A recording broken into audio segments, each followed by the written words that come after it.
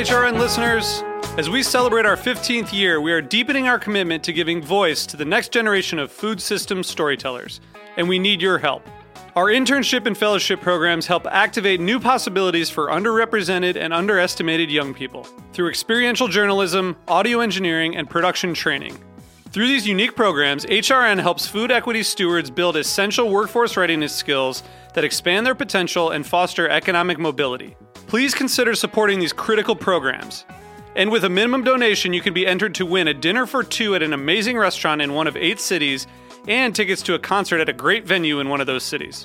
We have incredible partners across the country who have donated, as they also share our passion for helping to educate the next generation of food systems storytellers. Check out heritageradionetwork.org/15 to donate and enter to win today. That's heritageradionetwork.org/15 to donate and enter to win today. And make sure you donate before March 31st. Thank you.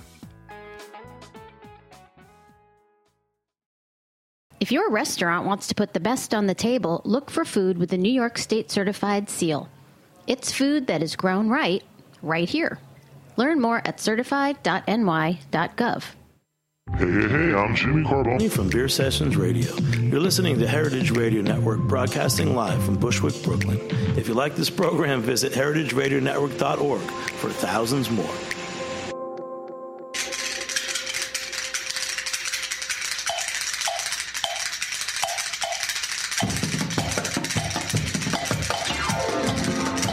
It's Arts and Seizures with your host, Mike Edison. Arts and Seizures. Seizures, seizures, seizures. Arts and Seizures. Arts and Seizures. Oh, I see. Then it was mine. Crazy Daisy, we're back from Bushwick with the last show of 5776 for all my Jewish friends out there, and today is going to be a real bell ringer. Can you dig it? All the way from Shanghai, Peter Zaremba is back.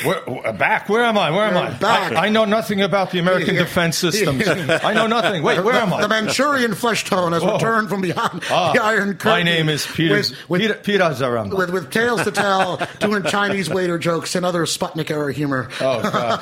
Excellent. And I understand that was Buddy Hackett's routine, right? He used to put the rubber band over his eyes, and then he said he thought it was funny until some Chinese guys beat him up and proved that it wasn't. But, anyway, I don't blame him. But you're back from the Orient with silk and other gifts, I understand? I am back with a special taste delight, but we'll get into that. All right. And joining us is my favorite local historian, the great John Strausbaugh, whose new book is City of Sedition, The History of New York City During the Civil War. We're going to be talking about Brooklyn abolitionists. Yeah, man. I can't wait because sedition. Because when people think about... I like sedition. Sedition, I'm all for it. The most seditious city north of the Mason-Dixon line. When people think of the Civil War, they may not think of New York City, but this book is absolutely fantastic, and we're going to talk about it. But before we do, it is Rosh Hashanah tonight, so I brought you all some apples and honey. Below your show. And I do well. Blow the chauffeur. There you go.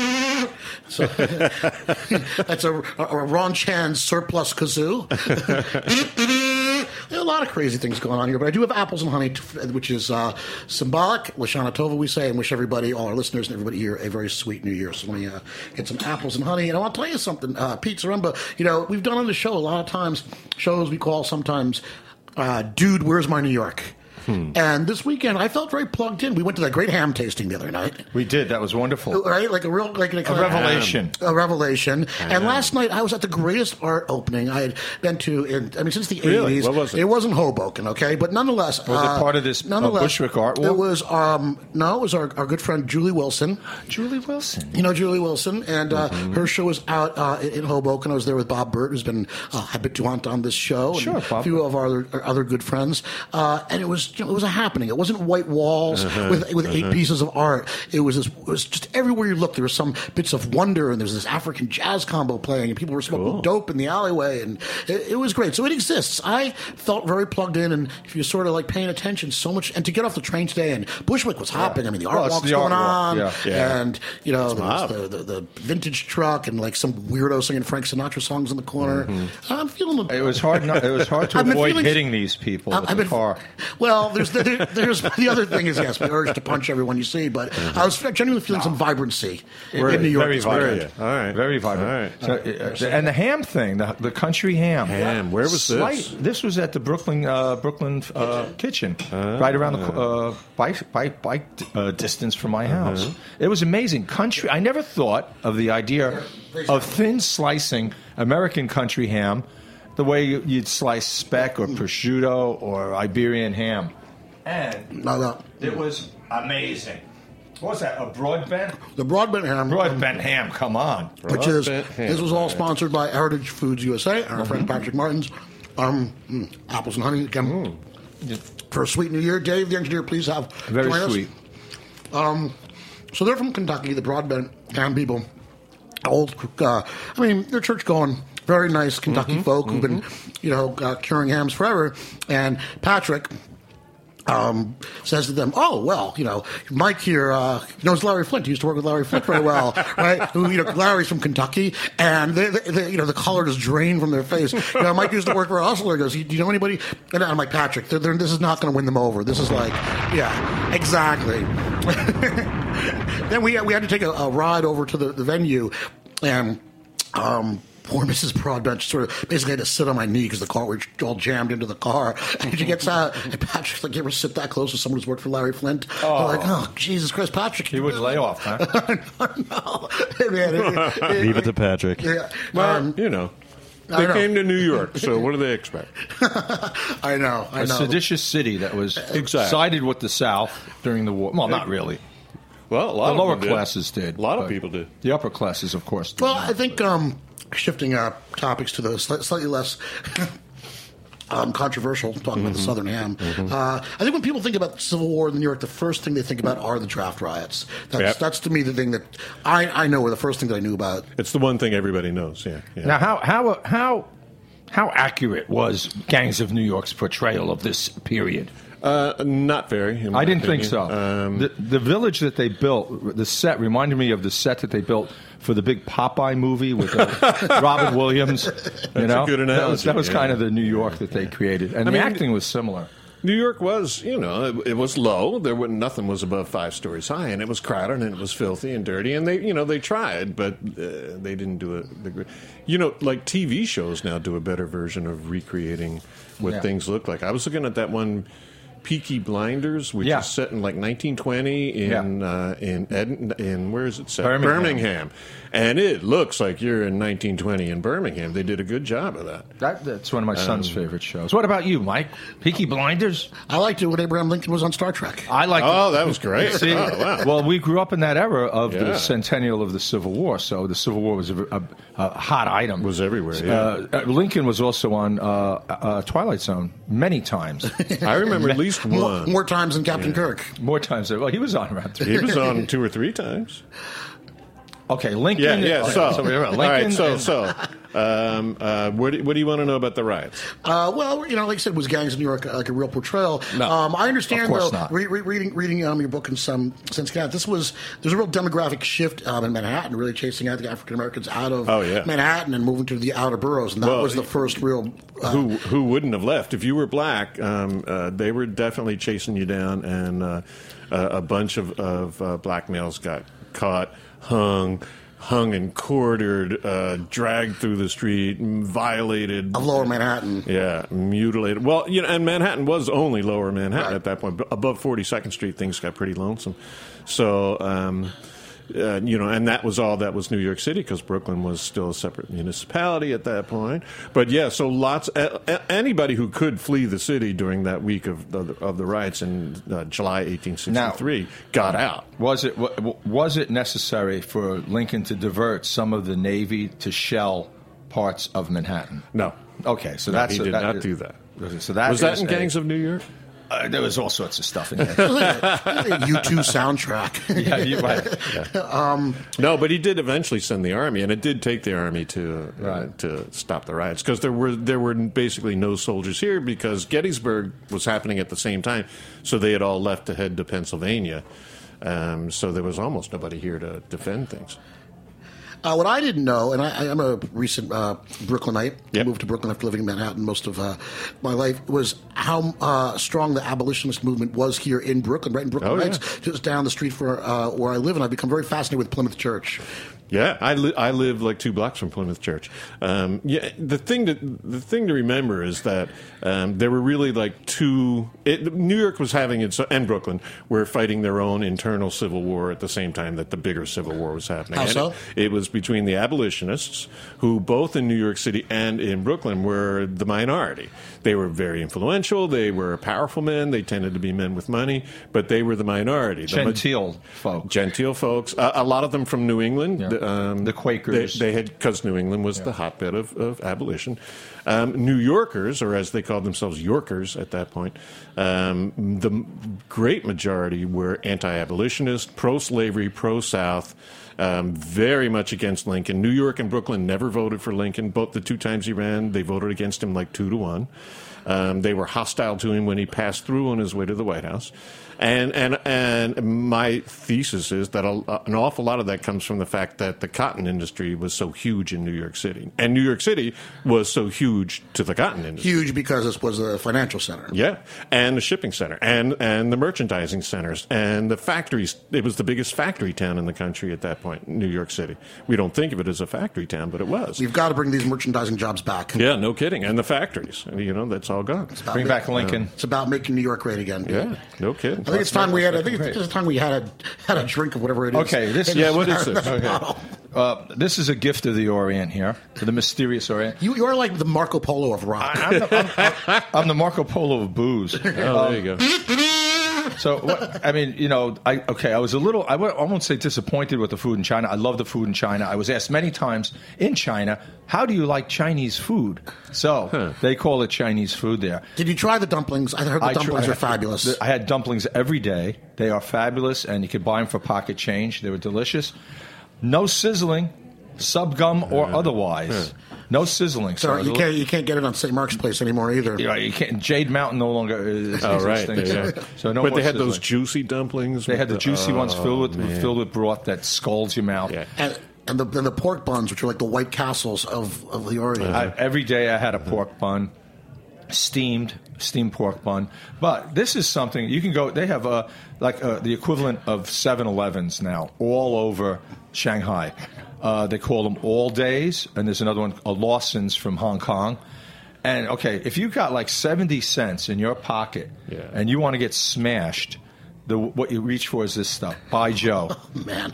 What Okay, is it called? Baijiu. Baijiu. And which means white wine or white spirit. It means white lightning. I can tell from here. It is 110 proof, and you can buy it in this little handy half-pint hip flask here. Very nice. Fits in the pocket, and you can pull on this and the Chinese way.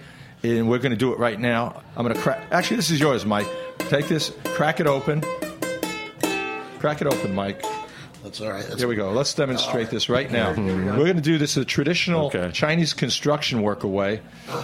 Yes. Crack that open. Crack it open. I paid my 70 cents. You paid your 5.5 kwai. Holy shit. 5.5 kwai. I'm afraid if I drop it, that's I'll Red blow up the Star whole brand. studio. It looks dangerous.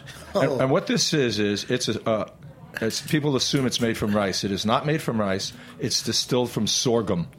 Wow. But no sizzling. No sizzling. I'll be the judge of that. Take a pull. Yeah, it might sizzle. Let's find out. Take a pull, Mike. Come on. Don't sit in it. Oh. Huh? I tell you, 70 cents will never get you it's not more as smash. John, try this. All right. Do it Chinese construction worker style. Right out of the bottle. Wow. But 110 proof. It's got some kick to it, but it's it's got more flavor than they would expect, because I have this theory that every culture has some variation of the dumpling, whether it's empanada or canadalock or something. culture's a dumpling, and every culture has its own moonshine.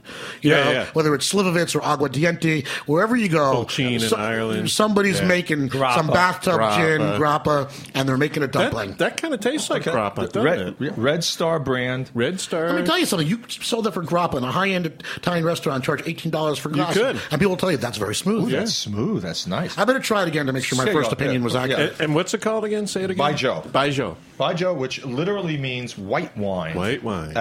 Or white spirit. It does taste a lot like grappa. It does, right? Yeah. It does have like a kind of a smooth, fruity finish to it. Mm-hmm. Right. It's nice. We'll have a smooth finish when we finish that bottle. Or a fruity finish. A fruity finish. I don't know. Fruity. Yeah, have another pull there, John. No. So, I brought my ukulele for the fruity. I think it goes very nice with the honey and the apple. It actually has the sweetness of that. There's almost like that honey aftertaste that I did not expect having.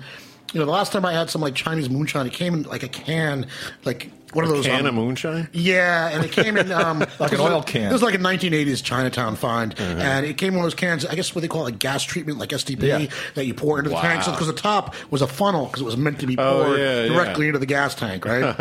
And and that was. So you poured this right down your gullet, right? It was rocket fuel, and. That is the best 70 cents. This is really best 70 cent high. In fact, all three of us can get high with this. Whoa. So that's 5.5. I'm starting to realize now it has some psychedelic properties. Really this was introduced to me by the guys in Round Eye, who are our hosts over there, the group. Gil was a big fan of, and the first dinner, he insisted on buying a bottle that came in a fancy China, bottle with a seal on it and a ribbon. And this is much better. The Reds, it's called Peking Red Star. Red Star factory brand, made up north out of sorghum. So here, that's how I'm getting stoned on it. I'll be honest with you. I took two good hits on that. We got to finish this, Mikey. Come on, John, have a.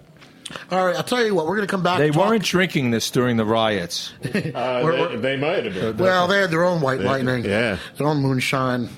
Yeah.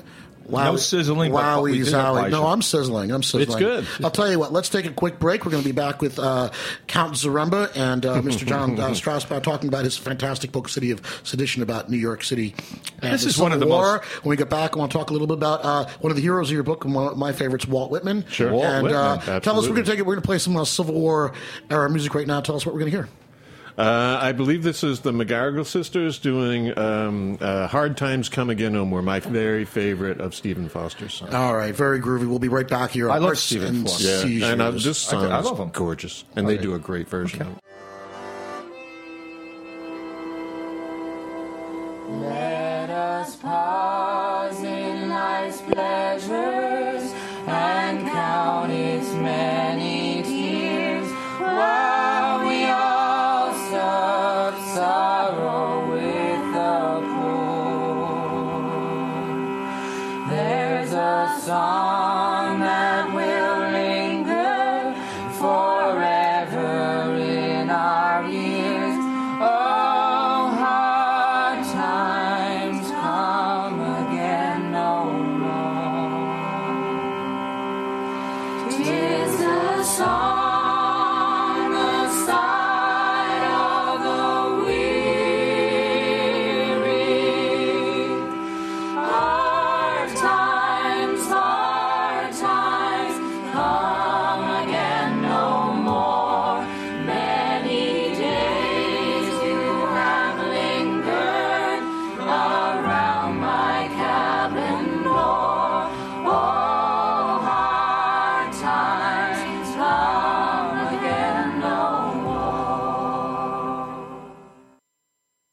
New York chefs and restaurants are proud of the food they put on the table. And serving produce that comes from local, environmentally responsible farms is a way to leave an even better taste in everyone's mouth. So when shopping for your ingredients, look for the New York State Grown and Certified seal. It lets you know which food is grown right here in New York State, certifying the food that comes from local farms that meet a higher standard. You'll not only be serving local food, you'll be supporting local farmers. Learn more about the New York State Grown and Certified program at certified.ny.gov. All right, and we're back here at the ground zero of Roberta's, the Heritage Radio Studio. Don't forget, we're member-supported, so if you're listening on your internet machine, please push that button that says Donate Now, and I'll come over to your house and I'll play the kazoo for you. Yeah, maybe Zaremba will bring you some of that Chinese moonshine, which Dave the engineer has now gotten into. So, no, I haven't. that denial is not doesn't fly with me. No one's buying it. We're talking to John Strausbaugh about his fantastic new book, The City of Sedition: The History of New York City During the Civil War, and we're going to talk about Walt Whitman, who's a hero of this book. I don't know how many people would expect Walt Whitman to emerge as a hero in a book about the Civil War. Walt, he was one of the most... okay, first off, in my opinion, Walt is the greatest poet in American history still to this day. I absolutely concur. Everything that came after him was just... It's unanimous. It's unanimous. When you're reading Allen Ginsberg, you're reading Walt Whitman. Of course. And he would have admitted that. Allen would not have denied that. When you read that original Leaves of Grass, the 1855 version, holy cow. It's at least 100 years ahead of itself. I love what you had to say about him. I'm paraphrasing. I don't have a mark, but it was modern before there was modern. Absolutely. What did you say? It was a great line in your book about going from like a single atom to the entire swirling cosmos in a few lines. He does that in those Did I paraphrase pretty closely? Yeah. And he does that. It's just an amazing work. And Walt was an amazing guy. In the Civil War, he goes down to Washington looking for his brother, who was in the Union Army, and he saw him listed among the wounded. And Walt was worried about him, so he goes to Washington. He ends up spending the rest of the war in Washington as a kind of one-man USO, going around to the hospitals, bringing guys fruit, holding their hand, reading their mom's letters to them, whatever they needed. And he wasn't making any money doing that, so his friends up here were trying to raise money for him, and his friends in Boston were trying to raise money from Thoreau and Emerson and some of those more notable writers up there. Yankee skinflints. Well, it wasn't just that they were Yankees and cheap; it was that they knew that Walt was gay. And they knew. And so as his friend who tried to raise the money from them said, they know that you have genitals and they think that nurses shouldn't have them, so they're not going to give you any money. People, we think that people didn't know about homosexuality until the 1960s or something, but everybody knew. Well, it was just treated differently at the time. I think my Roman and Greek friends might beg to differ. There you go. Another hero that emerged that I'm kind of fascinated with is Matthew Brady, and I think it's very important the role photography played in the Civil War and in the propaganda of the time. Yeah, and that ties into your Plymouth Church, because Plymouth Church invited Lincoln. Lincoln wasn't even a dark horse. He was so nobody that when he came to New York in 1860, some of the newspapers misspelled his name. Is that when he gave the Cooper address? The Cooper Union address. But Plymouth Church had invited him. So he's coming to speak at Plymouth Church. When he gets here, Plymouth Church is canceled because they don't think he's got enough of a name to draw a crowd. And churches were for profit in those days. They weren't nonprofits. So if you had a guy come speak, you had to get a crowd to make it worth your while. So Horace Greeley, the editor of the Tribune and one of the big... Another hero of your book? A great character, a wacky character, but a great one. And another one of the abolitionists. Brings him into Manhattan at Cooper Union. He gives that famous speech that launches his career. And that day he gets that famous picture of him took by Matthew Brady, whose studio was a couple blocks away. And between that speech and that picture, now everybody, because it's New York, and New York's already the media center of the country, everybody around the country has read his words, seen his picture, and he gets elected president. And what year would this have been? 1860, February 1860. Just at the very beginning of the war. Which precipitated the war. Yeah, so he gets elected, and then the war happens. Right. I love there's this political cartoon in your book here. It's Lincoln and Greeley, and it's mocking their black Republican agenda. Yeah. Times have changed. Republicans were the Democrats of that era, and the Democrats were the Republicans of that era. They switched in the early 20th century. The party of Lincoln. They still like to hang on to that old. Yeah, I know. But the polls have completely shifted. So no, they're not at all the same. I'm gonna have to read this book. I'm reading Mike's book for the second time, Mike's book is great, You too. are a complete disappointment. Thank you very much for saying that. Yeah, so what do you think about this whole book business? You're already into another one. I mean, sometimes I think I'm nuts, for doing it again. You are. It's like having homework every day for 2 years, and the rewards are high, but it's not a business plan I would recommend to anyone. I tell when I was editing New York Press, some of the journalist teachers would invite me to come speak to their journalism students, and the first thing I would say to them all was, "How many of you are picturing having a career in journalism?" And they'd all raise their hands, and I would say, "Go back, run away, go." While you still have time. They invited you in the way that, like in the health ed, they invite a reformed drug addict. There you go. Exactly. to be a cheerleader for the cause. I was like the AA guy who comes to speak to you about and they'd get so depressed. But it's a terrible career choice to want to be a writer or a musician or a dancer or an artist. Come on, it's ridiculous.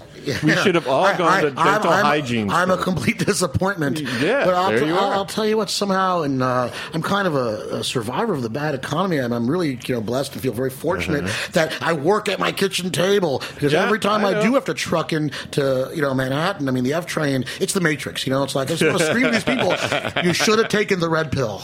Yeah. It is getting weirder and weirder. The zombies, it's like Zombie Nation. And that being said, I'm talking to you people out there, you ones who walk around with your your handheld devices, and you're pushing those buttons on the stairs. That's the Matrix, baby. It is. People are so plugged in now. It's very strange. It is a very strange. I know. It's strange spooky world. to me. You need to go back and watch Abe Lincoln on Star Trek and listen to what he had. He said, "Spock, help me, help me, Spock." Right. That was Abe Lincoln. But it was a trap. It was a trap. It was a trap. So you're already onto your next book. You're working New York and World War II. New York and World War II, which is easier for me in my mind's eye to picture. It's actually, it's turning out to be harder to write, though. Okay, so here's the first image that comes to my mind. It's the end of the war. That's the first image of World War II in New York. It's the end of the war. It's Times Square. It's a sailor kissing the girl. Yeah, VJ. And that guy was a German immigrant to New York, the guy who took the picture. And worked for Life and Time and all those places, and just was, there he was taking that picture. But you know what? It's interesting though that I've seen a lot of variations on. He wasn't the only guy who said, "You two get up there and kiss. I'm going to take your picture."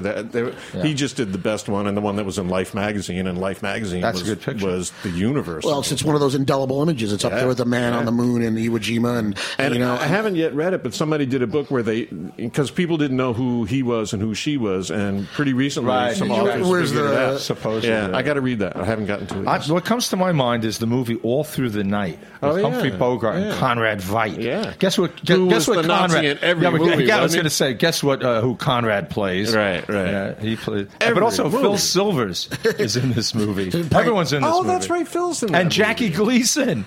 That's right. He's a cop or something. He's one of the gang. One of Humphrey Bogart's gang guys. I watched that not too long ago. Yeah, that's a New York. And it's supposedly that's the first one where they really get talking about. I think that's All Through the Night, where they start talking about the German embassy in New York, which was all the way downtown at the Battery, and how they were involved with Nazi spies and yada yada yada. Because you didn't talk about that until we were actually in the war. Until we were in the war, we were you were more careful about talking about that stuff. All Through the Night. Yeah, Humphrey Bogart. Crazy times. Once again, it's been the fastest half hour on the internet. It's over. It's flying by. But before we go, the jet lag. You're still in China. No, it's the Baijiu. I know nothing about the American defense Baijiu systems. That Baijiu. Wait, there's one more. Before it actually melts the bottle. It's yours. Take it. Hit it. Okay, that's for the round eye guys if they're listening over in China.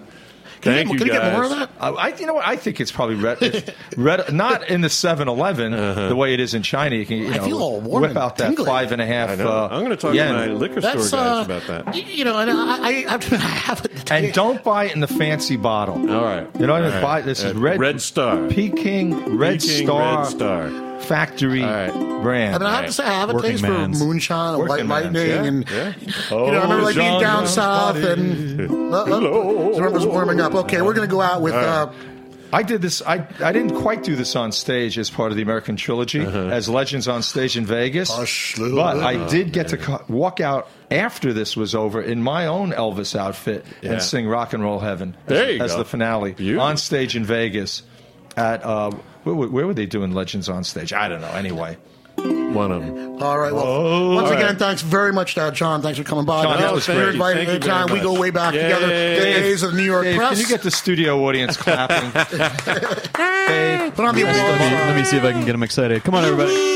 We're blowing the Kazoo chauffeur once again with Shanatova, and Happy New Year. Really wishing everybody a very, very sweet 5777. How sweet it is. And let's take a shot and go out with Elvis via the Solar. We got to do our Elvis version. Nah, not too fast, baby. Let's give it the gravitas. Oh, John Brown's body line. I'm going to do it at Flesh Tones tempo, not a Rocket Train tempo. Let's be reverent here.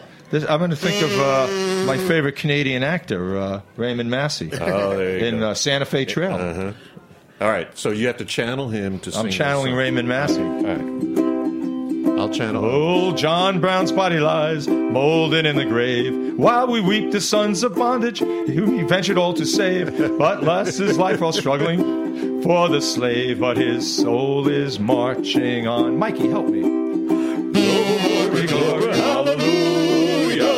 Glory, glory, hallelujah. Good, John. Glory, glory, hallelujah. His truth is marching on. Now John Brown was a hero, undaunted, true, and brave. And Kansas knows his valor when he fought her rights to save. The grass grows green above his grave. His soul is marching on. Johnny. Glory, glory, hallelujah. Glory, glory, hallelujah. Glory, glory, hallelujah. His truth is marching on. Now let me tell you, he captured Harper's Ferry with his 19 men so few, and frightened old Virginia till she trembled through and through. They hung him for a traitor, themselves the traitor crew. His soul is marching on. Glory, glory, hallelujah. Glory, glory, hallelujah. Glory, glory, hallelujah. His soul is marching on. Live from Roberta's, the best pizza in Bushwick. Let's have some pizza, Mike. Yeah. We earned it. Arts and Seizures.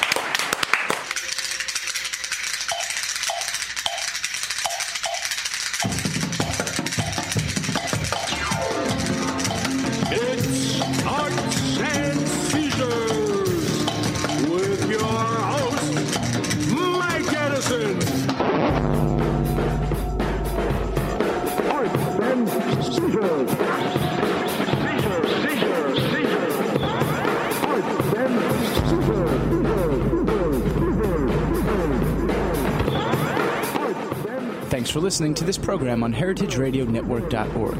You can find all of our archived programs on our website or as podcasts in the iTunes Store by searching Heritage Radio Network. You can like us on Facebook and follow us on Twitter at heritage_radio. You can email us questions at any time at info@heritageradionetwork.org. Heritage Radio Network is a non-profit organization. To donate and become a member, visit our website today. Thanks for listening.